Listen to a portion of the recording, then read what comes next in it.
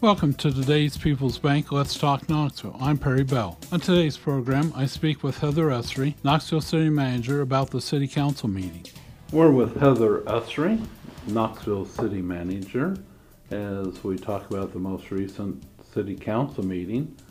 And the first item was recommendations on regarding zoning for duplexes and row house dwellings.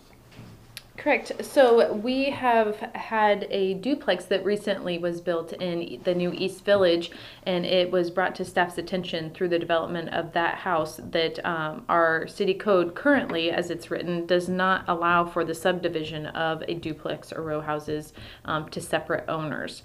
We've just never had that come up over the years. And so with that new development, we wanted to be sure we are making adjustments to our city code to allow those, as well as when the Veterans District gets developed out, we are hoping for duplexes and row houses in those as well. And so the Planning and Zoning Administrator, Nathan Parch, he reviewed that with council. It was approved by Planning and Zoning at their previous meeting. And so there will be an ordinance that comes forward on March 6th, and it will be to accommodate the division of duplexes and row houses to have separate owners. So a lot of that was language and... Yeah, it's language regarding setbacks, and so when there's a common wall in adjoining houses, we have to be able to justify that common wall that there's zero setbacks. And so that will be some language change in our city code to allow for that. Yeah, and to make sure each residential area has their own sewer and all Correct. that as well. Yep, their own private utilities is part of it as well. So they are completely separate buildings that are adjoining by one wall, but they are separate in every other capacity. Right. Next, we move on to Knoxville Housing Needs Assessment Overview. Yeah, so over the last year, staff has worked with Confluence regarding our housing needs assessment. The last one that was done was in 2016 with Marion County.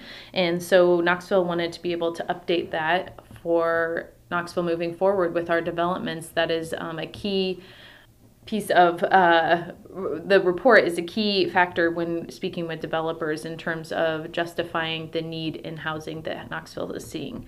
It's one thing to tell them we need housing, but when they actually see a report and an assessment that has been completed that shows that demand, they're more likely to possibly come here and develop. And so Abby reviewed the overall report.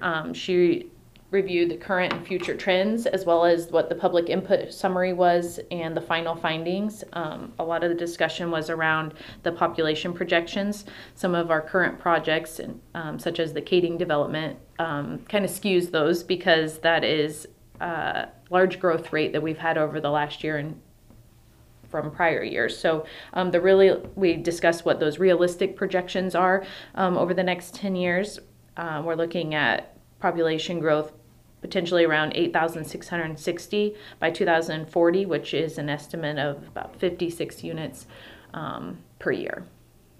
Which really increases the community size. Yes, absolutely. And so when looking at those, when we're talking about 200 units that we've had over the next year, that's fantastic, but it's probably not realistic that we'll see that year after year. And so the 56 is a more realistic goal that we have. And that's per year, right? Correct. Estimated. Yeah.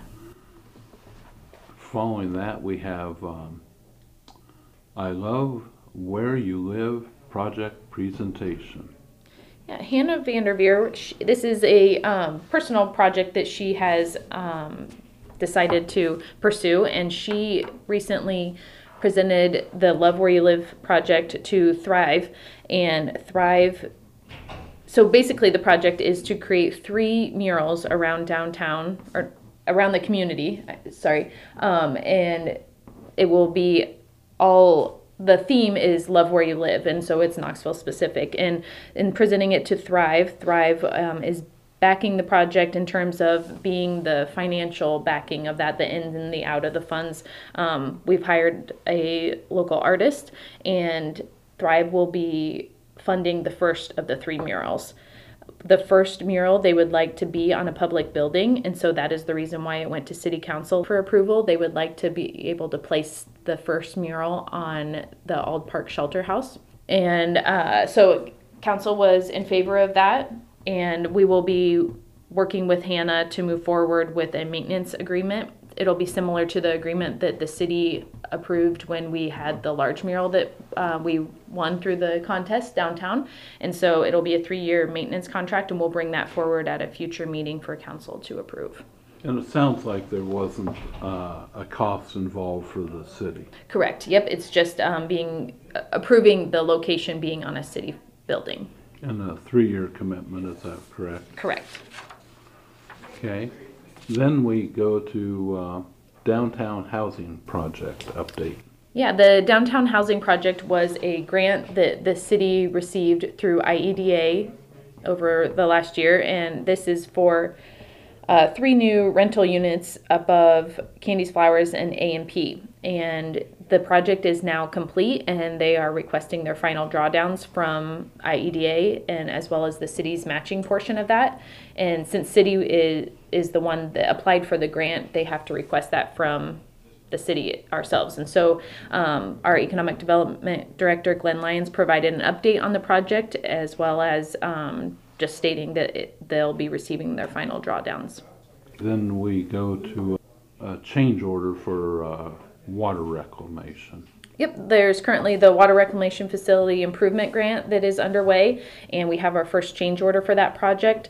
A large portion of the change order was actually parts of a project overall, like a boiler replacement. That was a significant portion of the change order that was budgeted separately by the city, but we have an SRF loan through Iowa Finance Authority for this project, and so we do drawdowns from that loan to be reimbursed for our expenditures. And so to be able to include that on this project, we had to provide a change order for those.